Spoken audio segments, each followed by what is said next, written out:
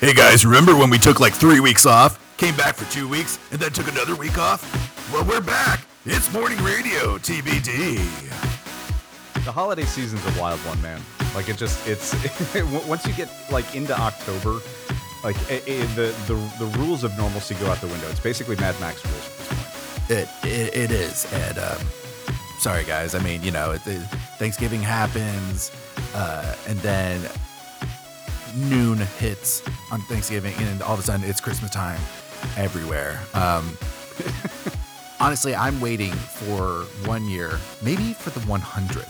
Like the Macy's parade, Santa's sleigh will come down and surprise, it's not Saint Nick, it's Mariah Carey. You know what I'm waiting for at the Macy's Day Parade is the reveal at the end that it's not Santa Claus, it's goddamn Krampus, because I feel like that's what America deserves at this point. Saint Nick. Nope, sorry, man. It's time for Krampus to do his thing. That's like the holiday Ghostbuster special we need, maybe. Oh, I would love that. Oh my God, the parade, great. Everybody, and then it's Krampus, and he's like, "You've all been terrible. Get in my sack while I beat you with sticks." And they're gonna have to call the Ghostbusters to deal with Krampus. So I think the actual animated Ghostbusters holiday special is a special kind of brilliant, where they accidentally bust the ghosts of Christmas past, present, and future, and then Scrooge goes on to still become a terrible person, and the whole future is changed, and Christmas is awful, and they're like, "Oh my God, we changed all of history because we accidentally busted the wrong ghost." They drove the Ecto-1 through a magical snowstorm that. Not only did they go through time, which, wrap your head around, oh, they went through time, first of all. Yep. I was more on board with that than the fact that they went from the U.S. to the U.K. For some reason. It's a magical snowstorm. Ridiculous. I guess because Venkman needed to learn a lesson, too. Venkman did need to learn a lesson. And, good for him for learning his lesson. He always gets there. It takes a little bit, but he always gets there. So we're glad that he learned it. But a brilliant piece of animated media. It's a fantastic episode, and it's one that I appreciate even more as an adult, because Dickens' A Christmas Carol is considered to be one of those foundational works that transformed what Christmas meant to society. Interesting. Okay. It's attributed to A Christmas Carol, A Visit from Old Saint Nick, also known as A Night Before Christmas. Right.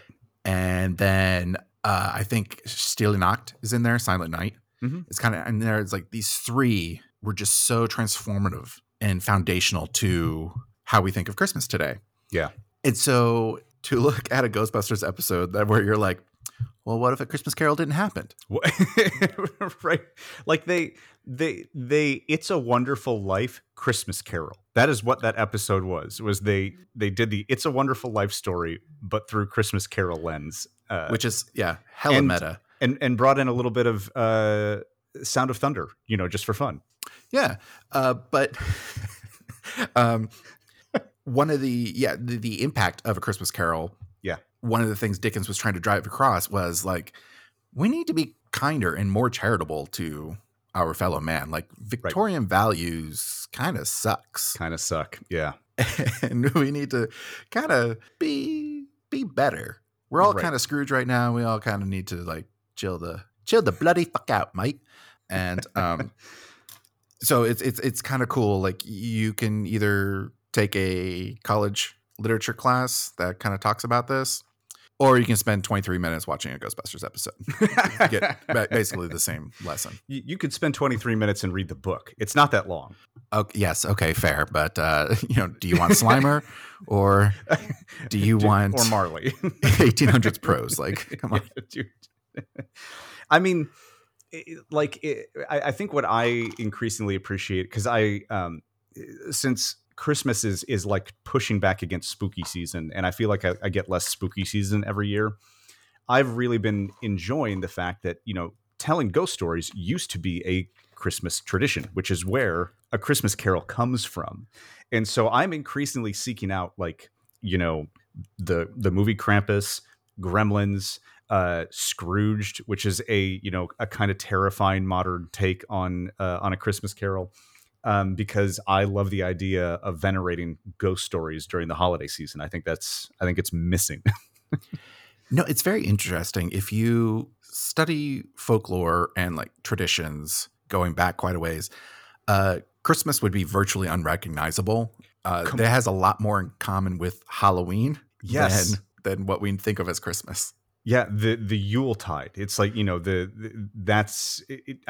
was a pagan holiday, just like Samhain, or what we now know as Halloween.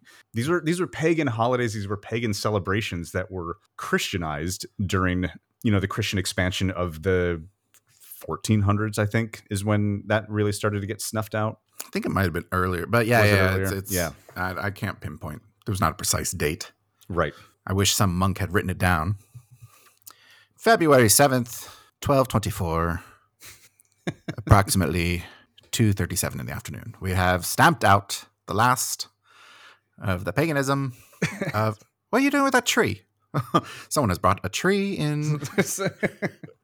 Well, and like the act of putting lights on a Christmas tree harkens to when they would burn the Yule tree, right? Like they would decorate the Yule tree and then they would burn it. They'd light it on fire because it would bring warmth. It was a celebration kind of thing. And so we put electric lights on ours to kind of, It's pretty. Right, exactly. I had to buy a new tree this year. Did you?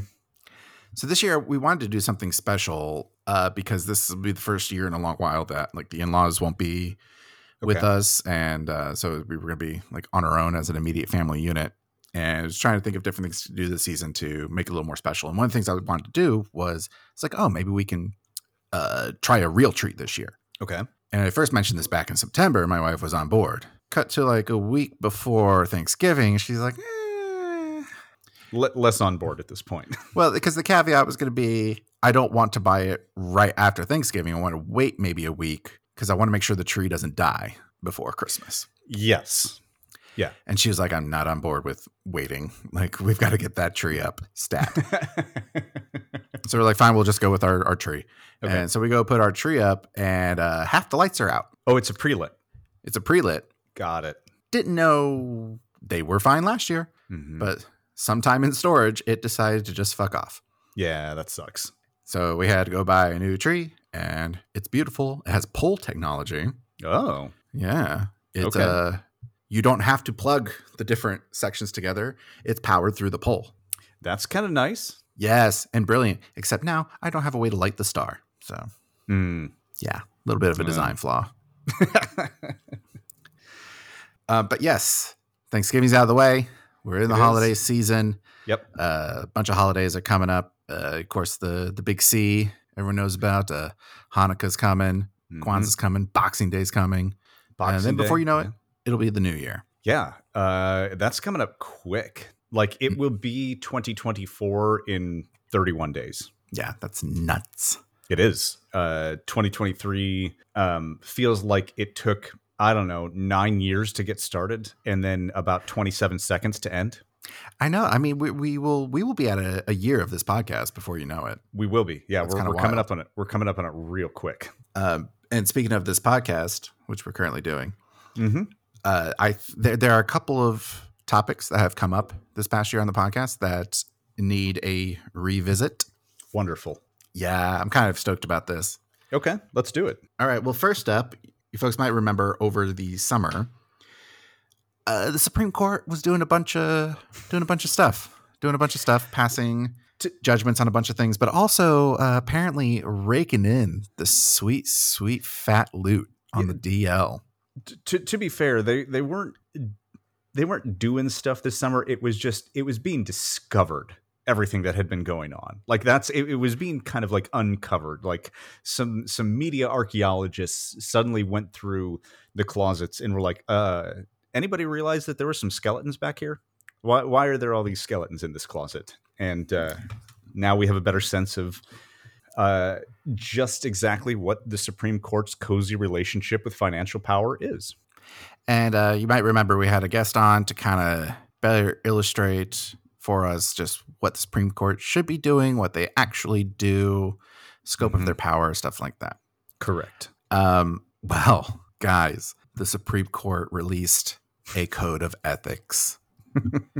this past week? Maybe the week before. I think it was a week or two ago. Yeah. Yes. Bravo. They wrote their own rules. They wrote something. They did. I think it's kind of funny that the people who are accused of doing the bad thing got to write their own rules about whether they were doing a bad thing. Well, hang on. Let's parse the word rules here, because there was a lot of should not in their ethical code.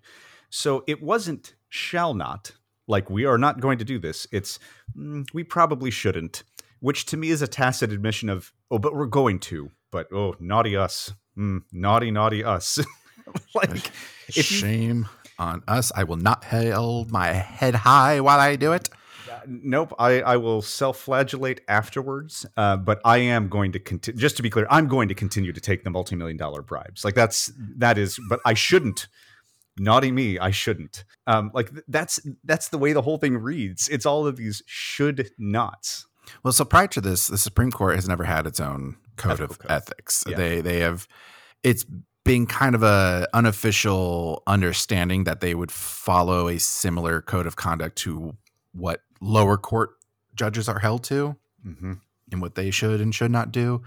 But it was never explicitly stated. Sure. And now it is. Sort of. Yeah. Yeah.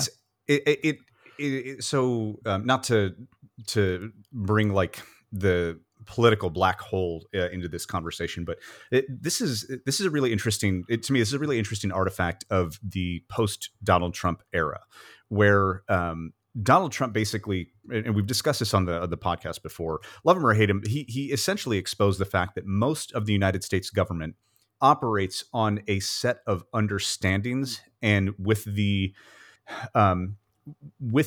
assumption that everybody will operate in good faith. But there actually isn't as much codified into the way that the government works as I think we all sort of assume there is, because things have just always been done a certain way. And Donald Trump really has pushed the boundary of, if it is not written down, I am going to do it. And so what we are really seeing is the rot in our judicial system, that this is that kind of bending of the rules or bending of the norms or understandings has been going on for quite some time. And the fact that because it is not written down that they must act in a certain way, they act in what is, I think most people can look at and say this is egregiously irresponsible and unethical. And our justices have simply always operated that way because there's nothing to rein them in. But we're now beginning to understand that better, because we're living in a time in society where people are asking questions about what is the norm in American government, and going, God, after this Trump guy, like, how do we even know the way that these things are supposed to work? And as people ask those questions, these sorts of things are increasingly being challenged in a really interesting way. What is particularly interesting is that the Code of Ethics has no enforcement procedure in place. Yeah. Yeah, there's no. We all know that the three branches of the government are meant to be checks and balances on each other, but there is nothing really in place here to censure the Supreme Court. Yeah, this is another aspect of, again, something we've talked about on this podcast before: Congress abdicating its duties. Congress should be the check on the Supreme Court. Congress should be able to basically say, if the Supreme Court is making rulings that are so wildly out of touch with public sentiment, which they have been, Congress has recourse, right? Congress not only, impeachment seems a bit extreme, but like Congress can theoretically defund the Supreme Court, right? Like they have, there's actions that Congress can take to kind of check them. But because Congress, namely passing laws, right? If Congress wanted to, they could pass laws and or amendments. We talked about this on our Supreme Court segment. They could pass amendments to the Constitution to create new law that the Supreme Court cannot undo. Congress hasn't done anything meaningful in terms of legislation for years. So the Supreme Court is the one who is increasingly determining what the law in the United States is. There was an interesting book that came out just recently. Or actually, no, I'm sorry. It's not out yet. It's coming out. It's called The Shadow Docket. Yeah. How the Supreme Court uses stealth rulings to amass power and undermine the Republic. Yeah. So you can assume that there might be a slant on this. on this. Oh wait, or did it come out? I think it did. I was listening to the author talk about it pretty recently. Yes. So you probably listened to the same NPR segment I did. More or less, probably. But what is interesting is he mentions about how once upon a time Supreme Court did not have as much power as it did. Yep. And so we got to put the asterisk next to the always you said earlier, because there's a path to follow. There's a trail to follow to how things get to where they are and choices that are made. Sure. So I'll caveat the always that I was talking about was just sort of like the level of deep corruption that exists within the judiciary. Like the amount of power that they now use to exercise their corruption, that has increased. Absolutely. But I think it's probably fair to say that the Supreme Court has long been a corrupt institution. That's disheartening to hear, sir. I am increasingly a nihilist about American politics. I know. I just think if too much of us are, and we just lose complete faith in everything, like this is all kind of, it all bounces on the social contract, mm-hmm. And what value do you place on the word of anyone, including yourself? Yeah. Because you could at some point just decide none of this matters, kind of like this code of ethics. Yeah, I mean that's the thing though is it is an increasing realization among the American populace that our government does not actually act in good faith. That far too often it acts in bad faith, or at least a segment of it does. And it is a powerful enough segment that it has impeded the advancement of American society for largely the last several decades. Like America should be in a much different place in terms of its social contract and governance than it is right now. And the interesting thing is that if you ask people if you're in favor of a progressive platform, they'll say, "Oh God, absolutely not. No, crazy. I don't want any of your nutty socialism." But when you ask them about the individual issues, things like a stronger social safety net, a higher minimum wage, basic gun protections, all of that pulls overwhelmingly among the American populace, and that is the progressive platform in the United States. But it's because all of those things should have advanced farther than they have at this point, and we just our government is holding back society. You can't change too quickly. I disagree. You have to do it incrementally. I disagree. Well, actually, let me caveat that.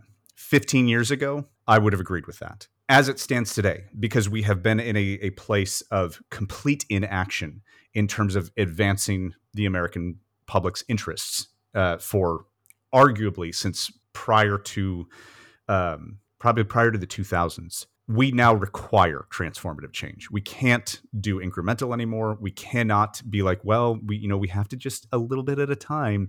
We can't do that at this point because we are so far behind. We need radical change in order to realign the people's expectation of their government with what the government actually does. So no, I don't think it's incremental. If I take that statement out of context, you sound like a MAGA. Well, but this is the interesting thing. No, you're not, Josh. You're not wrong. I know there is alignment between the progressive left and MAGA. Like there are policy agreements if you get right down. Because yes, there's a rot in MAGA that is grievance driven. And there is a particular wing of it that is just the most heinous kind of racist and bigot. There is, however, also a not insignificant segment that is economically disaffected. And if you ask them, their kind of burn it down mentality, start the whole government over, comes from that disaffection of economics. This is why, like I said a couple of weeks ago, it's not all politics, it's all economics. There is some alignment in terms of what policy both sides are after. The approach is entirely different, however.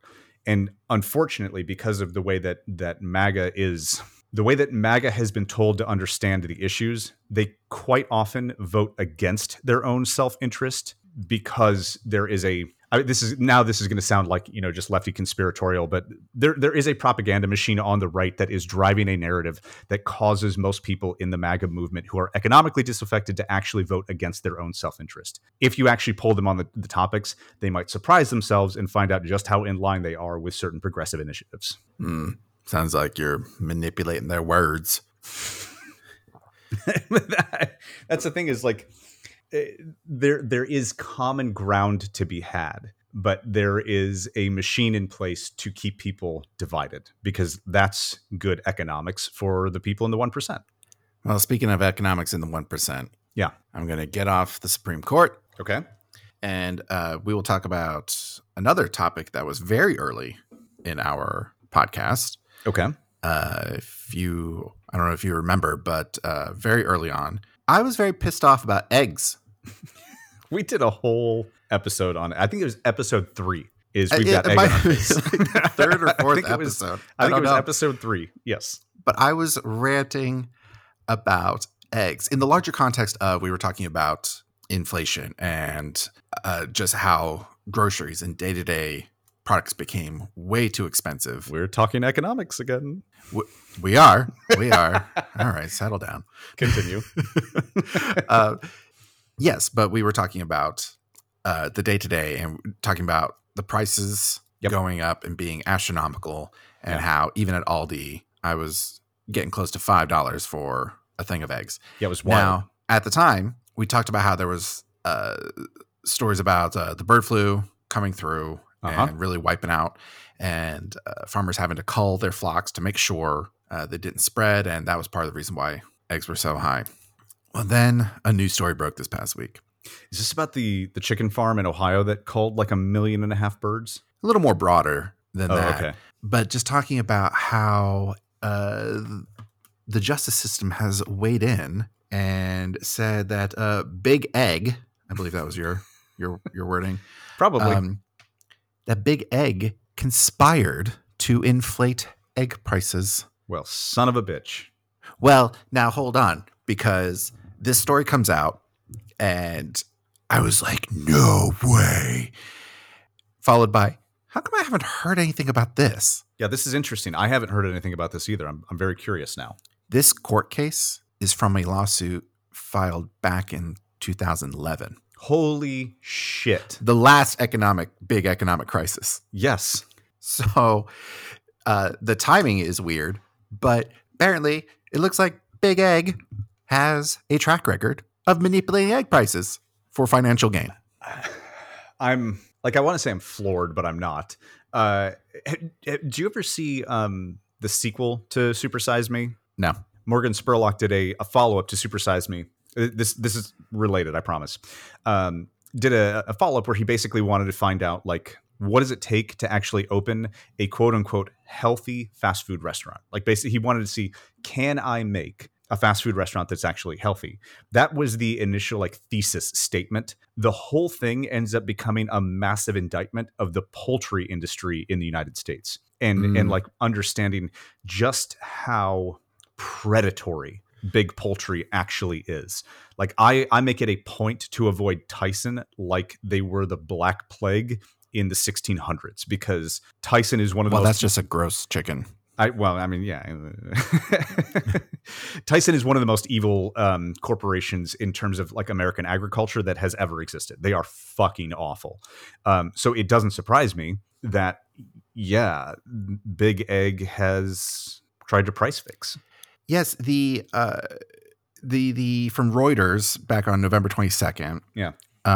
Top egg producers were found liable for unlawfully inflating prices. It was an antitrust trial against a group of egg producers, which includes Cal-Maine Foods, which is the largest egg producer, and Rose Acre, the second largest. Those are just including them. But do you know who the fucking plaintiff is? It's not the American people. Who is it? It's not the U.S. versus Big Egg. It's fucking Kraft and General Mills. I don't know that makes me feel any better about the situation. No, it makes me feel horrible. I'm so mad. I'm like, wait, I was all set to be excited about Big Egg getting that's coming to them, But no, now, because there's going to be like a second trial that's going to determine the damages that are going to be awarded to Kraft and these other fucking companies. Yeah. Don't love that part. No. Because do we need to file a class action? How does this work? We need a legal expert. We do need a legal expert. I mean, you know that like Kraft and who is it? Kraft and who? General Mills. General Mills. There's other ones too, but those are eye-popping. Whatever the damage is that they end up winning, it's not like they're going to use that to subsidize prices for a little while and take some of the stress off of their own inventory, right? Like they're going to leave prices way up. Kellogg, Nestle. I'm sure Nestle is hurting so much from Nestle. the price gouging of eggs. Yeah, get fucked, Nestle. That's awful. But the plaintiffs have spent hundreds of millions of dollars for egg products. It's so unfortunate. So unfortunate. I'm shocked that this doesn't have a. I'm shocked this is not an example of trickle down economics headed towards the American public, where we actually do get some kind of benefit from it. Terrible. Yeah. So this the case is known as Kraft Foods Global Inc. versus United Egg Producers Inc. Okay. If you want to look it up, listeners, it's kind of like when you have to like, who do you want to win in a fight? Mm-hmm. The Joker or Ted Bundy? Yeah. It's like, can they both lose? Exactly. Can they both lose? What was was that the tagline? I don't know if it was the Freddy Jason movie or Alien vs. Predator, but he was like, no matter who wins, we lose. Is Alien vs. Predator Requiem? Oh, okay. It was the second one, because I was like, that is a brilliant tagline for a fucking awful movie. Yeah, it's like whoever wins, we lose. We lose. Yeah, whoever wins, we lose. Well, playing out in real time, I was like, oh man, they're getting him for that price fixing bullshit of. Nope, this case is like over 10 years old.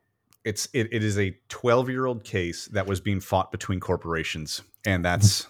This is how slow the justice system goes. Like, this is so stupid.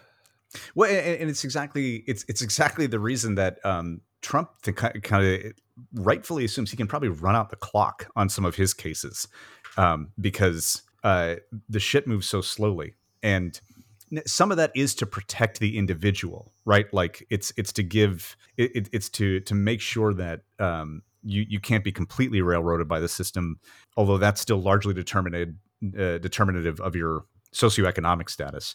But yeah, man, justice is not, it does not move quick. No, this is 12 years. 12 years to figure out the whole egg situation. Can you imagine being one of the lawyers on that case? Like, what do you do after it's finally over? Well, considering that these are two big like organizations, I'm pretty sure they were just milking the clock. Probably. Jesus. Again, don't know anything about the legal system. Yeah. But yeah, I thought it was kind of funny to have some egg price fixing news where they're like, hey, maybe these egg guys aren't on the up and up. Turns out eggs, they're shady. They're shady. The eggs are. Yeah. You're bound to find a few cracks in their organization.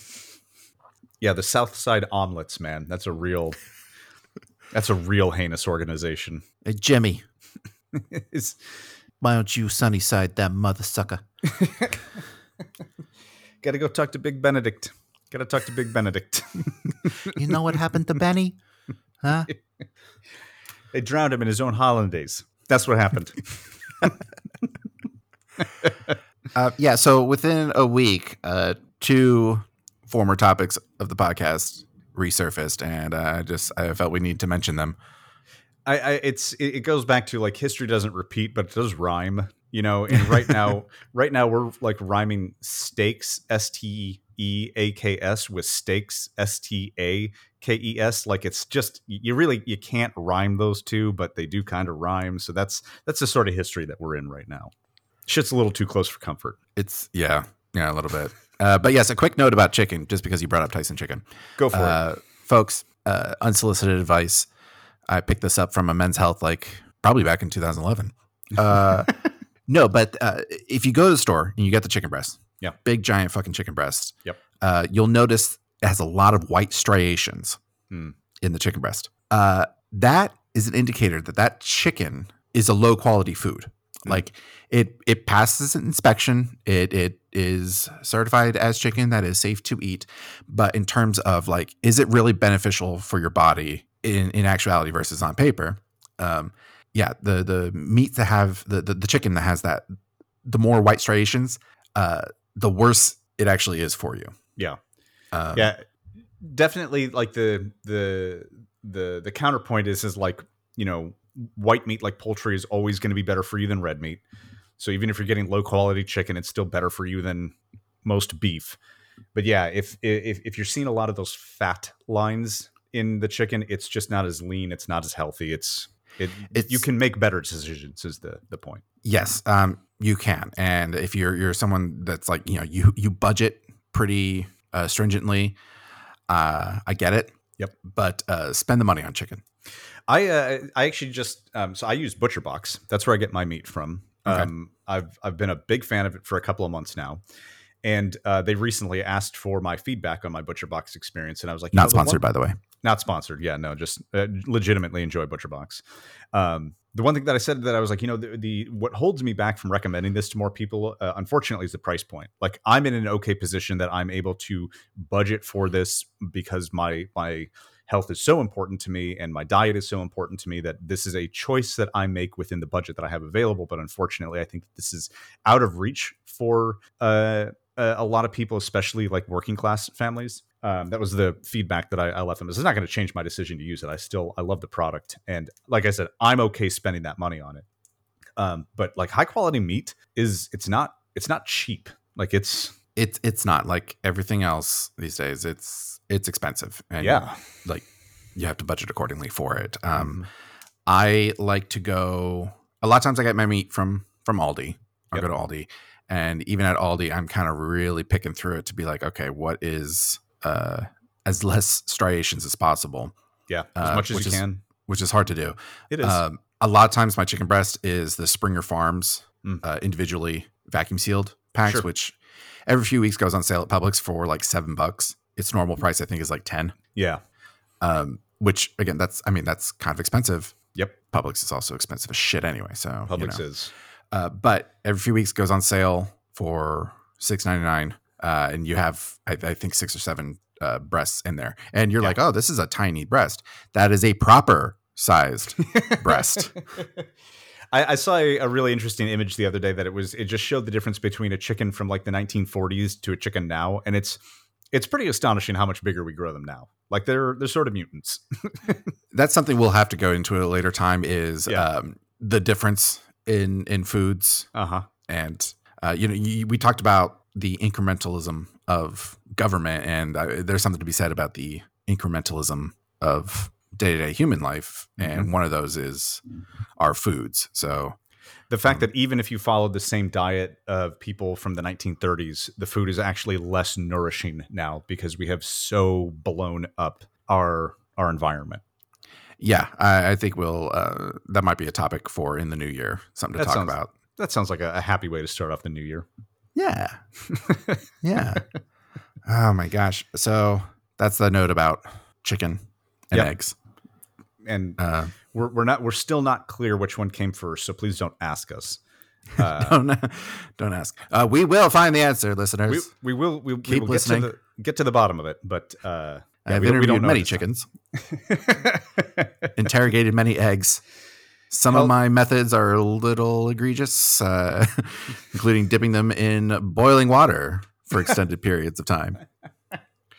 Do you enjoy, since we just came through Thanksgiving and I did not have any of these this year, which I'm a little disappointed at. Do you enjoy the deviled egg, Josh? Do you enjoy deviled eggs? I like them. Yeah, they're good. I don't seek them out, but if someone has made them, I'm like, yeah. You know who makes surprisingly good deviled eggs? And I feel weird about this because I feel weird about certain products anytime I get them from a deli. Publix. Yeah, the Publix deviled egg is great. Just you better flick the freaking olive piece off of it. Yeah, I'm not as big a fan about the olive. But don't do that. Like, why? And it's not on every deviled egg. It's on like the one. Like it's like a decoration. Yeah. Uh-huh.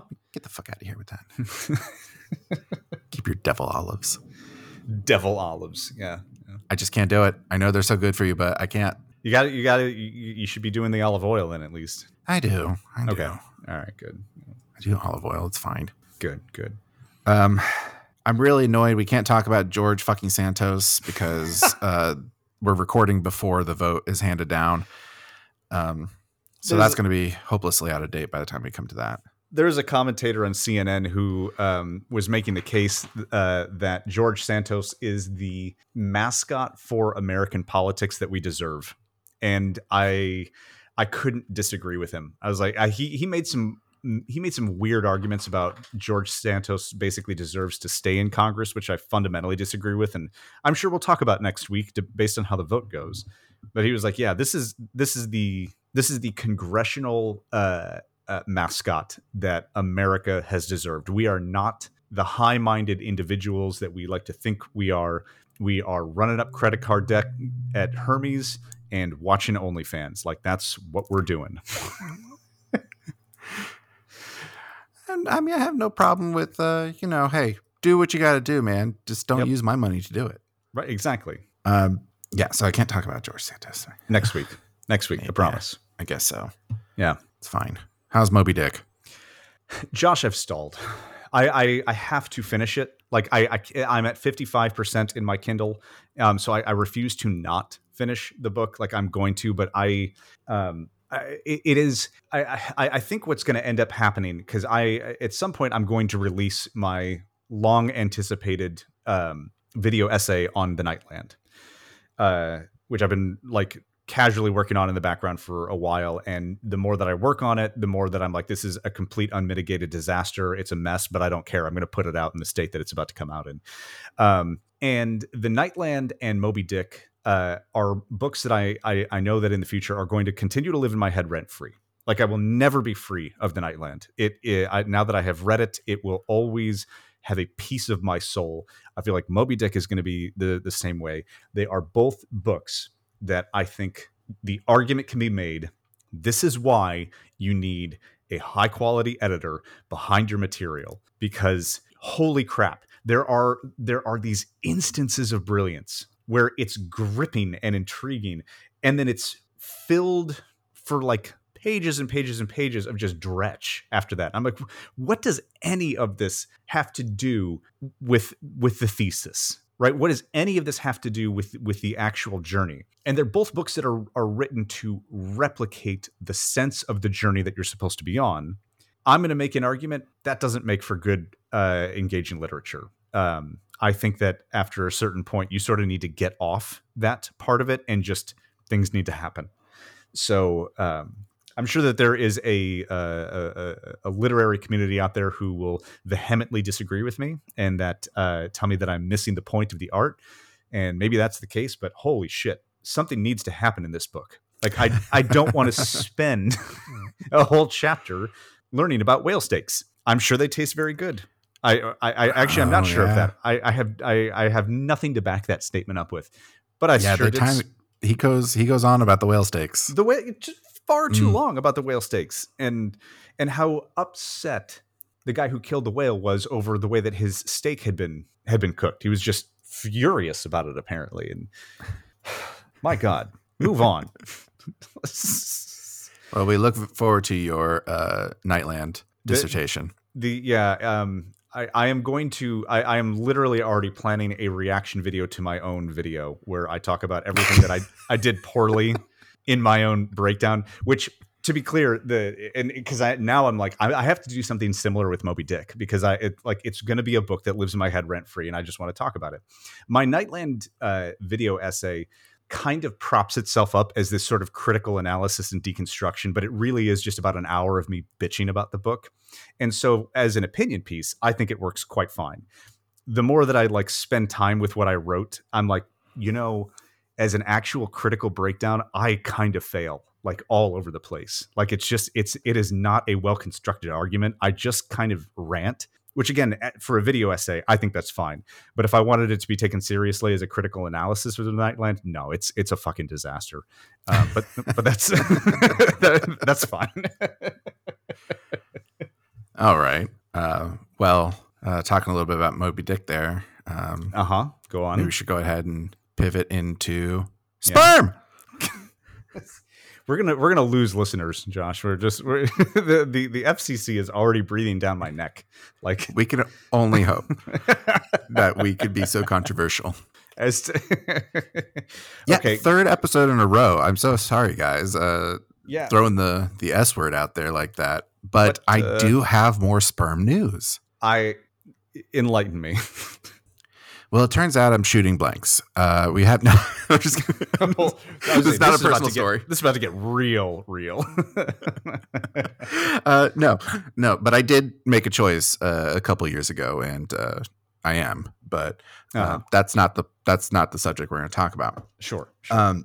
So there's been something that's been bugging me now for, I guess, was it a year ago? Maybe 2 years ago, around this time. Okay.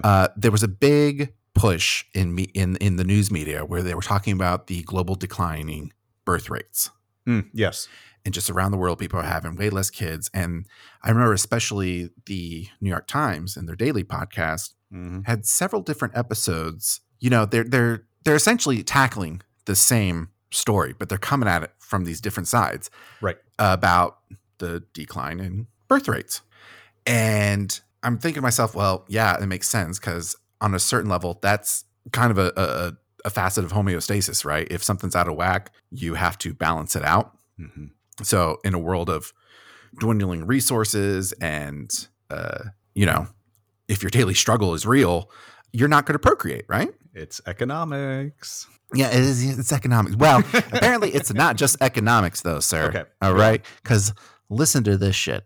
I don't know if you've noticed in recent years, I feel like I'm noticing more and more, and this could be like a false correlation or whatever you want to call it. But in recent years, we hear people talk more and more about their struggles to conceive, their struggles to get pregnant and bring a pregnancy to term. Yeah. And more people are getting IVF treatments and trying so hard to conceive. And it's like, why are we struggling so more now? Well, first, are we struggling more and more now? Or is it just we're more aware of it? You know, kind of like all of a sudden. I definitely hope part of this is a destigmatization of IVF and fertility treatments, because that is a legitimate struggle for women. And it's one that I think has been in the shadows for a long time and needs a little bit of daylight.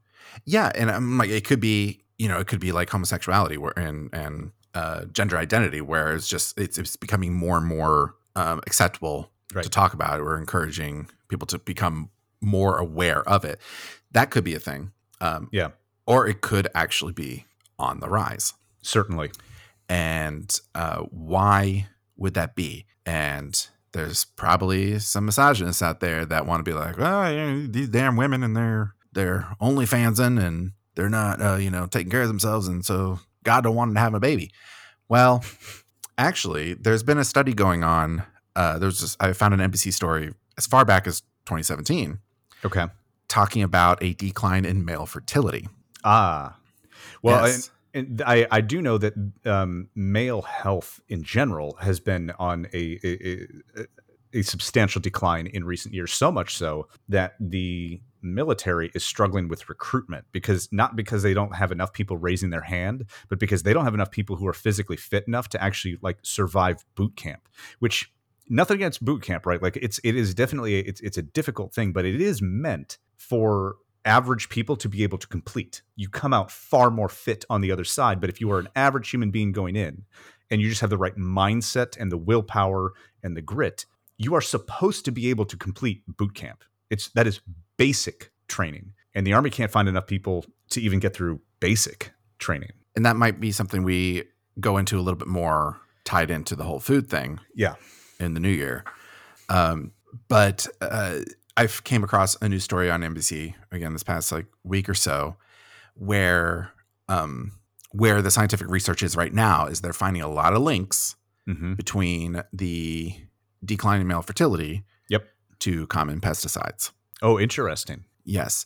There's still a lot more study to be done, of course, but they're saying right now the connection is pretty clear. Yeah.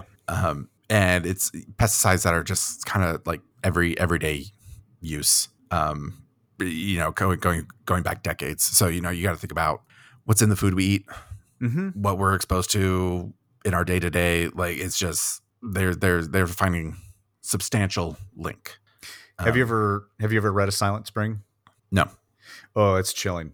It was a required reading for like my honors bio course back in sophomore year of high school, and I remember at the time thinking it was like the dullest thing I'd ever read. But like in retrospect, it's a frightening examination of the impact of the rise of use of chemicals on crops and how that not only impacts human society, but basically to borrow your word, the homeostasis of Earth's ecosystem in general. So there needs to be more study into specifically how like carbamates and organophosphates are interacting with the body to dramatically reduce the sperm concentration, the your sperm count. Yeah. Which is leading me to wonder if that criminal sperm we talked about the other week, if it's an anomaly, if that is a mutated sperm, a mutation. Very possible. This is the sci-fi movie just waiting to be written. It's going to be a terrible movie. I was going to say people will talk about the Andromeda Strain, Blade Runner, and Broken Sperm. Like those will be,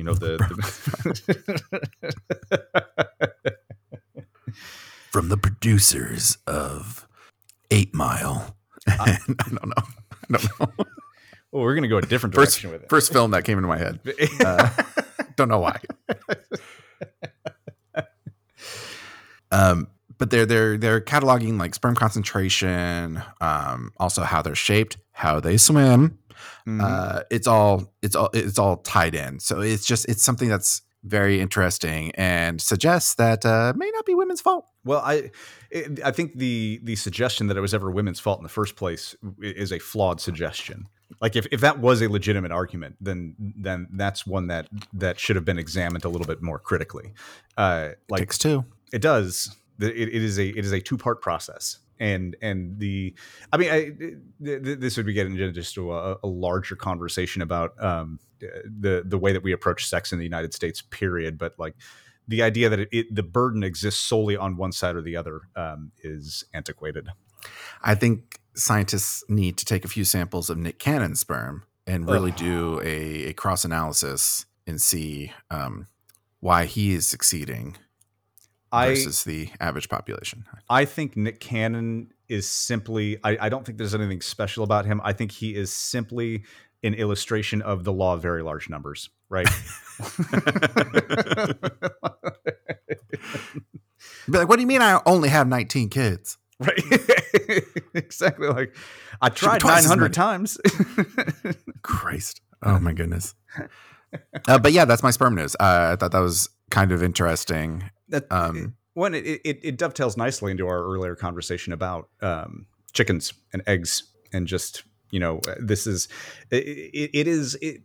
what's the physics principle that everybody's always trying to prove but hasn't been? There's like the unified theory or something that basically like ties together relativity and gravity and all that, like all connected. Right, exactly. There is an interesting theory of unity between everything that we have done to our environment and this planet in general, and the general sort of decay of the human race. Homeostasis, baby. Yep, sure is. It's the constant struggle for balance. Shit needs to be in balance. Yeah.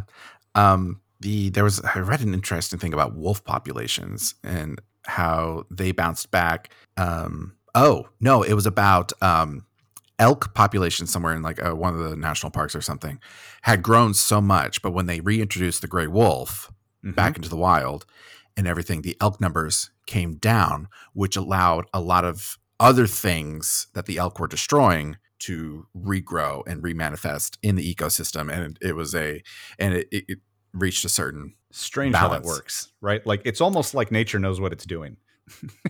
Nature cannot be reached for comment at the time of this recording. Cannot be reached.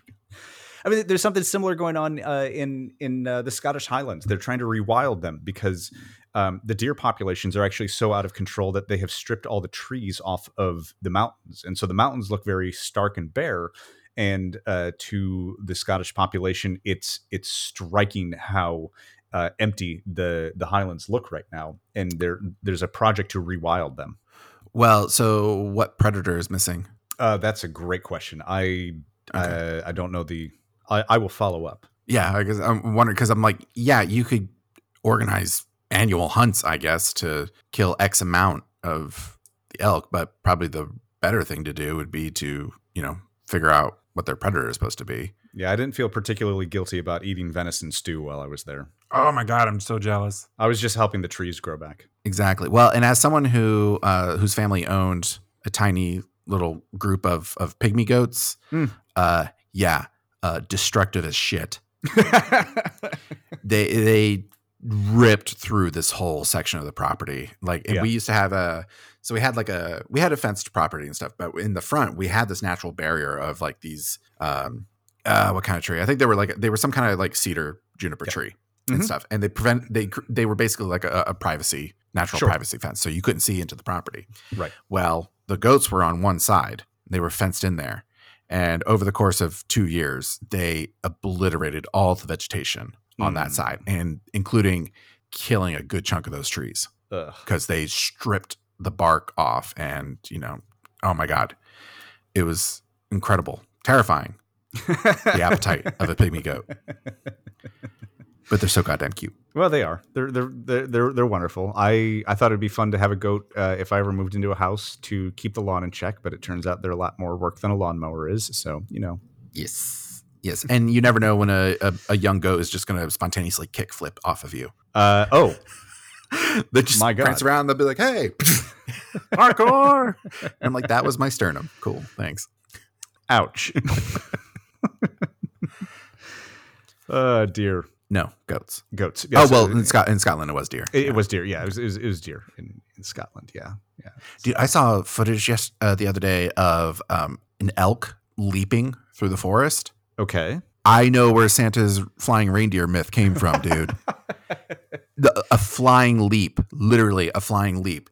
He covers so much ground. I mean, I can't measure it. I would have to trust whoever the videographer said it was, but you are talking easily almost the length of my house. I mean, it's funny, like stuff like that, or like when you look at the one that I always think about is like watching a movie like Crouching Tiger, Hidden Dragon, or any of the kung fu movies where people like zipline fly from once. It's an exaggerated version of what human beings at their absolute peak are capable of doing, right? Like when you look at like acrobats or martial artists, they are able to perform something that the average human being looks at as superhuman. And similarly, you see an elk, knowing how fucking big elks are, to watch one launch itself. It's not a far, excuse the pun, it's not a far leap to understand like where flying reindeer, the idea of such a thing would come from. You're like, well, if the elk can just, what could 10 of them do? How many reindeer are there? There's 8. I think there's 8. Shit. It's fine. I'm out of date on my Santa lore, man. Well, the Santa lore changes incrementally year to year. And it depends on, your culture and Santa Claus. And Papa Noel. I love Santa lore. Yeah. I love it. I love Christmas tradition lore. There's some good ones out there. Yeah. One other thing I wanted to talk to you about, because it does pertain kind of directly to us, and I guess I have to acknowledge my failure on this side is, we launched a Facebook page and a Twitter page for morning radio. Mm-hmm. I am absolutely terrible at keeping up with them. But also, in particular, I've been kind of wondering more and more if we should even bother with Twitter anymore. Yeah, Twitter is really interesting. So I'll say this real quick. I think the unapologetically punk rock thing to do is to continue to post on Twitter as a resistance, and just like continue to spit in Elon Musk's eye. I think that the platform is increasingly a place for toxicity, rampant conspiracy theory, misinformation, and like just the worst of public opinion to surface. What Elon Musk has done to Twitter in such a short time is genuinely astonishing. Like it is stunning. So I have not gone near the platform in several months. I do not wish to participate in that space.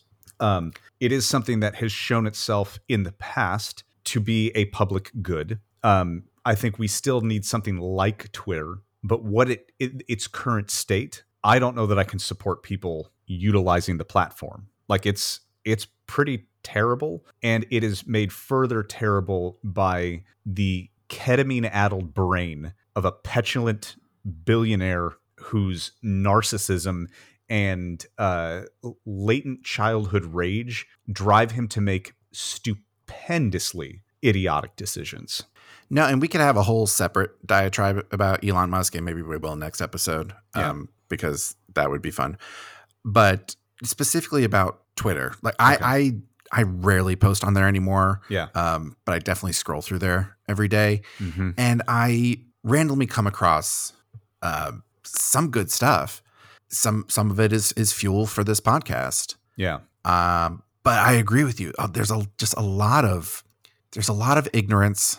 Mm-hmm. There's a lot of hate. There's a lot of charged opinions. Right. Because you can't just be a person with an opinion. You have to be a person with an opinion. And if you disagree with me, I hope you burn in hell. Well, and so some of this isn't Twitter's fault. Some of this is the algorithmically across all social media platforms. The fact that they're measured by quote unquote engagement. Yes. Which engagement is why did I just have balloons go? Okay. So yes, you have had bubbles at times. You have had balloons now. I don't know what's happening because I haven't pressed any buttons. I swear my finger is off the trigger over here. I don't know what's going. This is to the listeners. See, now we're going to have to release video of this because people are going to be like, "What the hell are they talking about?" I've had weird animations popping up on my screen, so I don't fully understand. Is it tied into notifications on your phone? I don't think so. Did someone change your phone settings to get like happy fun time? Yeah, that was weird as hell, man. I'm starting to wonder if shit's haunted over here. Anyway, tied into engagement. Engagement is driven by what the platforms read as conversations, which usually is people rage responding from one thing to another. It is an attention economy, and the best way to get attention is to try and one up somebody else. Like I don't understand why the children on TikTok are eating sticks of butter right now, but the best guess is it's better than the borax thing. Yeah, but it's just people trying to do weird shit for attention and then having to one up one another in order to continue to get attention. Right. So what is the responsible thing to do at this point? Because if I get off Twitter, if I disengage from this platform, I do miss out on the chance to engage in some funny content, but also be randomly informed of things that I had no idea about in the first place. Yeah. But also I just see so much rot. It's a really tough conversation because there are increasing studies that show the more time you spend away from social media, the better your overall mental health is. And not just from like a mood perspective, but like your attention span, your ability to process information. One of my favorite content creators is Kurzgesagt, and they usually provide me with a weekly existential crisis about the most terrifying things in the universe, which I oddly enjoy. Who is that? I'll have to text you the it's a German word. Basically, it means something like short learning. Yeah. Okay. Because it sounds like it's spelled KRSSRKSSTZ. It's KURZGESTAT. I think is I immediately question myself with that. I have no idea that was correct, but they did a really interesting video recently about how we basically have interpreted social media and its detrimental impact on society the wrong way, and that really the most useful thing to have for the internet at this point would actually to go back into silos where communities were much smaller. And they talk about like the psychology behind it all. I'm not going to try and explain it. I genuinely recommend that our listeners go and watch the video because it's truly fascinating.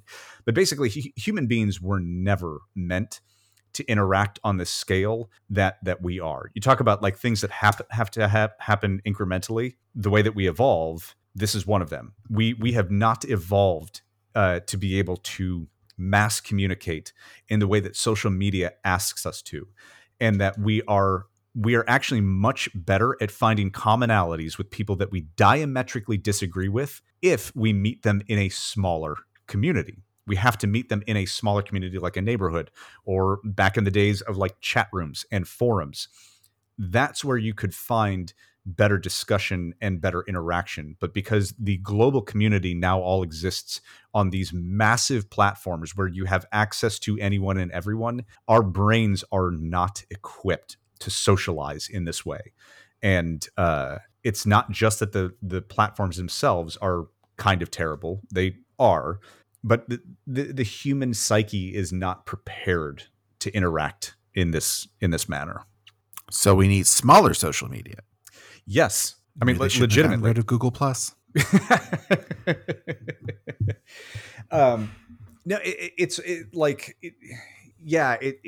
one of the things that they talk about was like, do you remember the days when you would leave the internet? Which, you know, for some of us geriatric millennials, like I vividly remember the days of like you would log on to the internet, you would go to the places you wished to go to, and then you would log back off. Oh my God. Again, and this is a thing I found on Twitter, was someone posted a meme of it was basically an image of the dial-up screen. Yeah. You know, that old Windows 95 screen. And the tag was like, millennials don't understand the struggle. I was like, bitch, that was our time. That was our time. Yeah. Millennials Gen Z doesn't do know the understand. struggle. Right. Yeah. Gen Z doesn't. And I was like, I can't deal with this misinformation. If you're the kind of person who refers to things published in 1994 as the late 1900s, you don't understand dial-up. But for those of us who are, you know, 80s babies, dial-up was, if not like the formative years of our internet experience, certainly some of the very early ones.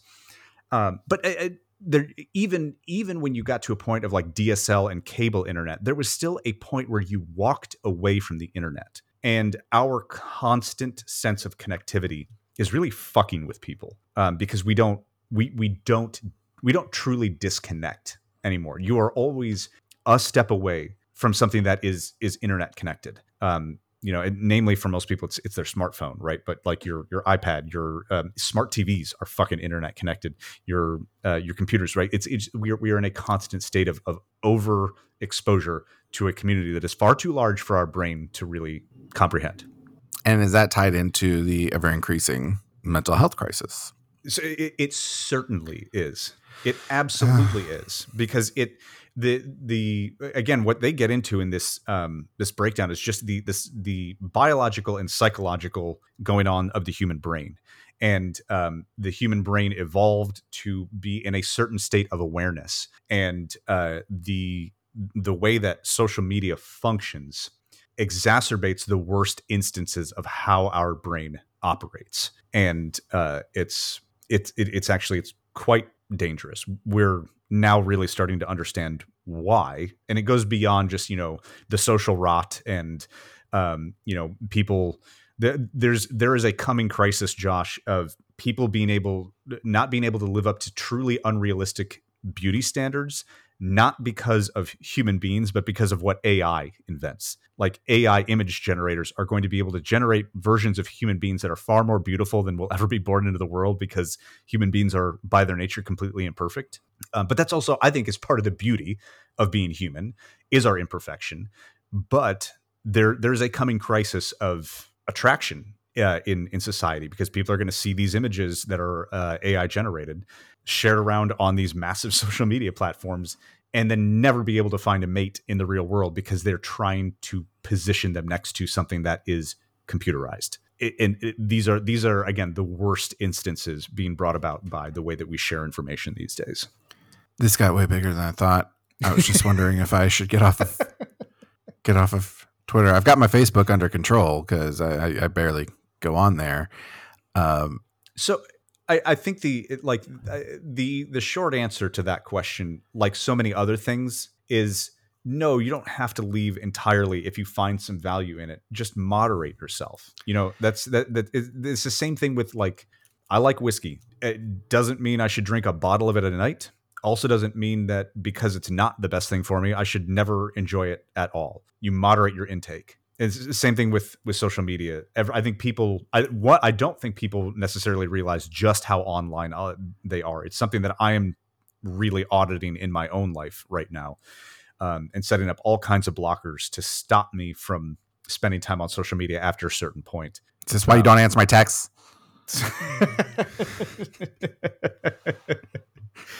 Well, I mean, legitimately, Josh, I'm putting my phone on a cradle more and more often and treating it as a landline so that I am not physically connected to my phone as much anymore, because I don't want to be. I don't want to be exposed to these things as often as I am. So I think people should moderate their social media intake. I think that most people might be surprised at just how much time they spend on social media if they really looked at it honestly.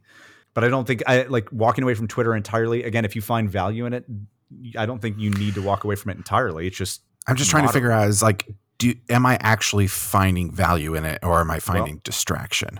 That is the question that I'm asking myself on a daily basis with Instagram. Yeah. Every time I open the app up now, I actively ask myself the question, what are you looking for? And if I don't have a good answer for myself, I leave. There are some people on Instagram that I like to keep up with, that are, old buddies of mine from Indianapolis, things like that. But largely my use of Instagram, I realize it's a distraction. And so I am trying to walk away from that. I'm trying to break that habit actively right now.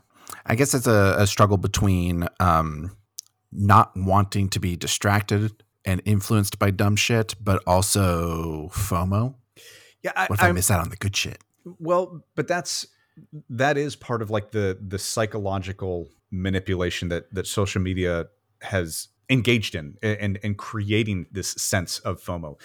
Keeping in mind that when we were in much smaller societies and had much smaller social circles, you weren't worried if you grew up in Iowa about what people in Los Angeles were necessarily doing, right? Like, you might be interested in it. You might be a kid sitting on a bed with a guitar on their knees thinking, one of these days I'm going to play in Hollywood. I'm going to play in a rock and roll band, right? But you didn't necessarily have this sense of, oh my God, the world is passing me by. Look at all these people doing all these amazing things. And you're constantly being bombarded with that sensibility. Like I this is a really old guy comment to make, but we did just fine without all of this. Not 10 years ago, like we did just fine with all of this, without all of this 15 years ago. People were okay and society moved along. Things still happened. It could, social media, Twitter, all of it could function as an enhancement to the human experience. But I think we are really starting to understand that in its current state, it is a detriment to the human experience. It has some positive aspects. Twitter has been critical in certain social movements over the last couple of years. It has had very positive moments, but on the whole, in terms of how it operates in terms of human psychology, the prevailing research shows that it's pretty bad for you. Stay tuned when we uncover the scientific study about how social media is lowering men's sperm count. On our next installment of Sperm.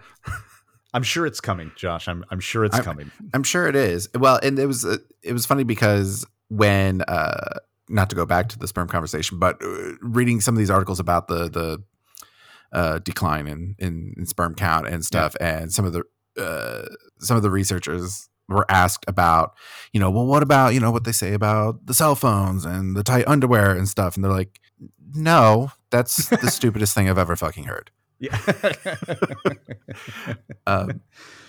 But who's to say? Who's to say? I'm waiting for Apple to be like, well, the iPhone's fine, but the Samsung Galaxy S10, that's a dangerous item to have. That's a dangerous item. Okay. As an Apple fanboy, can I say, Apple, I don't know what the fuck you did with this recent iPhone update, but Jesus Christ, it has been an awful experience. Like it bricked my phone for a number of hours. Like, oh yeah, Like it wouldn't turn on, completely black screen, couldn't get like even plugged it in, and I didn't get like the little, and I was like, my phone's gone. I was like, and it was the day before we left for Thanksgiving. I was like, it's gone, it's over, and like I'm not hurting over here. I'm just like pissed because of the inconvenience. It did eventually come back on, but it was hours later. Like, and everybody, I think every few years there's an Apple update that does that either to the iPhone or the iPad, and it's just. Yeah, you just have a temporary brick situation. They fucked this one up. Everybody I'm talking to, they're like, what the hell is wrong with my phone? I'm like, did you update it to 17.1? Because that's what's wrong with your phone. Get it together, Apple. Yeah. Did you do the thing I told you? What? A couple episodes ago. Oh, no. I told you about how you need to treat your phone like a computer and you need to... Oh, no, I haven't. Reoptimize. Okay. Well, I should. At this point, I'm going to say, well, maybe wait until their next patch. Oh, you think so? Well, if this one caused so many problems, I don't know. I was actually legitimately terrified that I'd lost all. The only thing that I'm really worried about on my phone is my photos, and so like now I'm going to do a full backup. But I had actually just moved everything over to iCloud days before it did this, so I was like, well, thank God for that. But yeah, that's good. Nearly bricked it. Okay. Well, I think that's an episode. I think so too. I think there was an interesting theme to this episode that we didn't intend, but the whole everything's connected unity theory thing. It is. And like just talking about like weird coincidences. Just now, my iPhone has brought up a, hey, see what's new in the new version that you just updated to. Since you're apparently complaining about it, why don't we show you everything that your phone can do now? I would look forward to hating on Apple a little bit in a future episode. Okay, we can do that. Because the problem with Jon Stewart got canceled. And yeah, I'm angry about that. There's some certain reasons being thrown around as to why that I found very interesting. Yep. So, but that's at a different time. Yeah. For now, folks, we're back. We're going to try to be back for the next few weeks. I'm not going to promise you anything for Christmas or New Year. Yeah. Because holidays be holidaying. Holidays be holidaying. Yep. But we're here now, and we'll probably be here next week as well. We'll be here next week, yeah. Send me your sperm stories. Send them to Josh. Please don't send them to me. I am not interested. I'll talk about them in this forum, but I don't want to be bombarded with sperm stories. Keep it classy, people. Keep it classy, San Diego.